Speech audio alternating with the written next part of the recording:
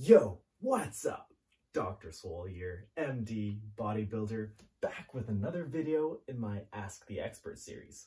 This is part 2 of my interview with Toby Schuler, who is a WNBF pro natural men's physique athlete and science-based bodybuilding coach. Today, we'll be talking about the most common mistakes that intermediate athletes make. Let's get right into it. I wanted to talk to you a little bit about training sort of for the intermediate athlete. What would you say are the biggest mistakes that an intermediate athlete would be making? So let's say, to define our avatar, we're looking at someone who's been training maybe for a year or so.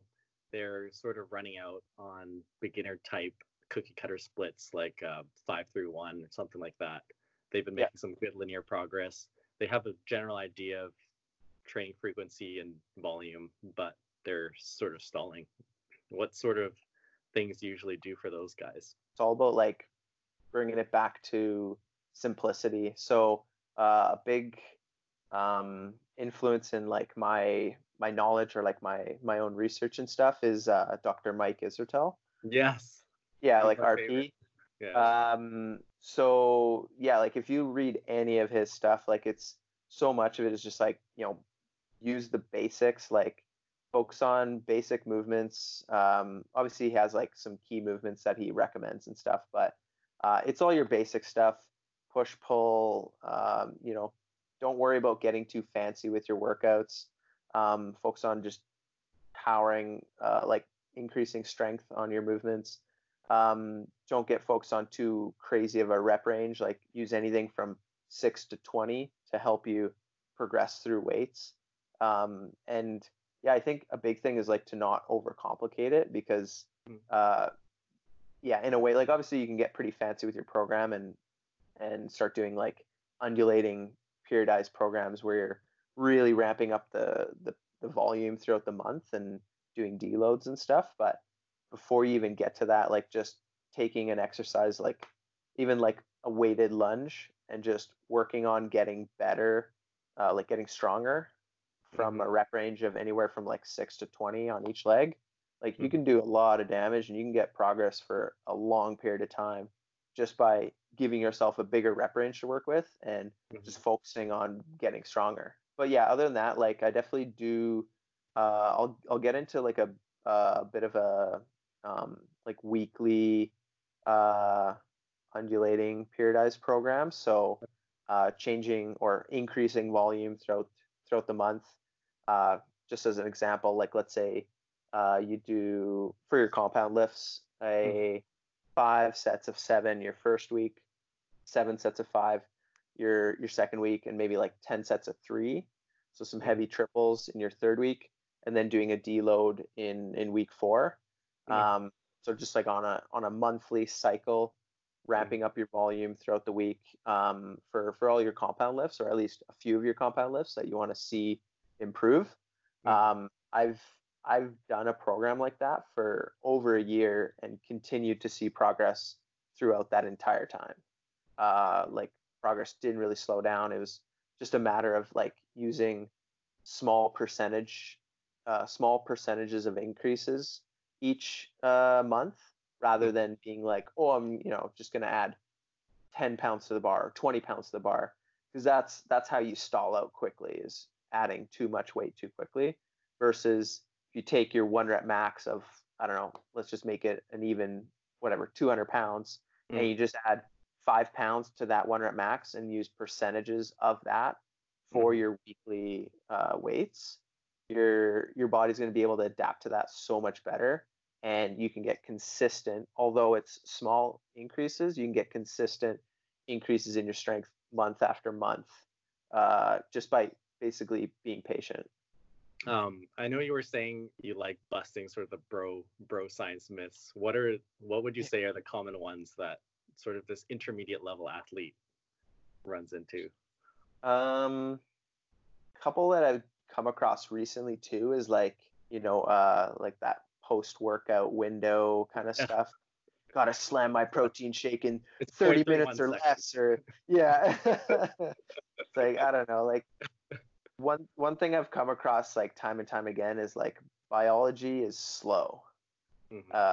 Like day to day does like hardly matters. It's like looking at the macro stuff. So what you're doing as an average over the week and the month, like that's the shit that counts, right? So yeah, all those little like subtle nuances of like nutrition where it's like, oh, you gotta get your protein shake in like 30 minutes, or like on the training side of things, if you want to get big, you gotta lift heavy or something like that. It's like, actually, if you look at science, you could lift 40% of your 1 rep max, 60% of your 1 rep max, 80% of your 1 rep max, like anything from rep ranges from like 20 to down to 6, and you're gaining the same amount of muscle across the board. It's a matter of just like intensity, right? Like, are you getting to a point of fatigue, or like, are you doing something that's challenging, whether it's 6 reps or 20 reps? Your body's going to respond to intensity. Like, are you working hard? So there's obviously the old classic of like carbs before bed making you fat, which everyone knows is garbage. Yeah, a lot of those like things where there's like a time frame associated with stuff, or like even like intermittent fasting, like burning more fat than like a regular diet. It's like, no, you're just in a deficit. Like that's all you're doing. You're not burning more fat because you're in like fat burning mode.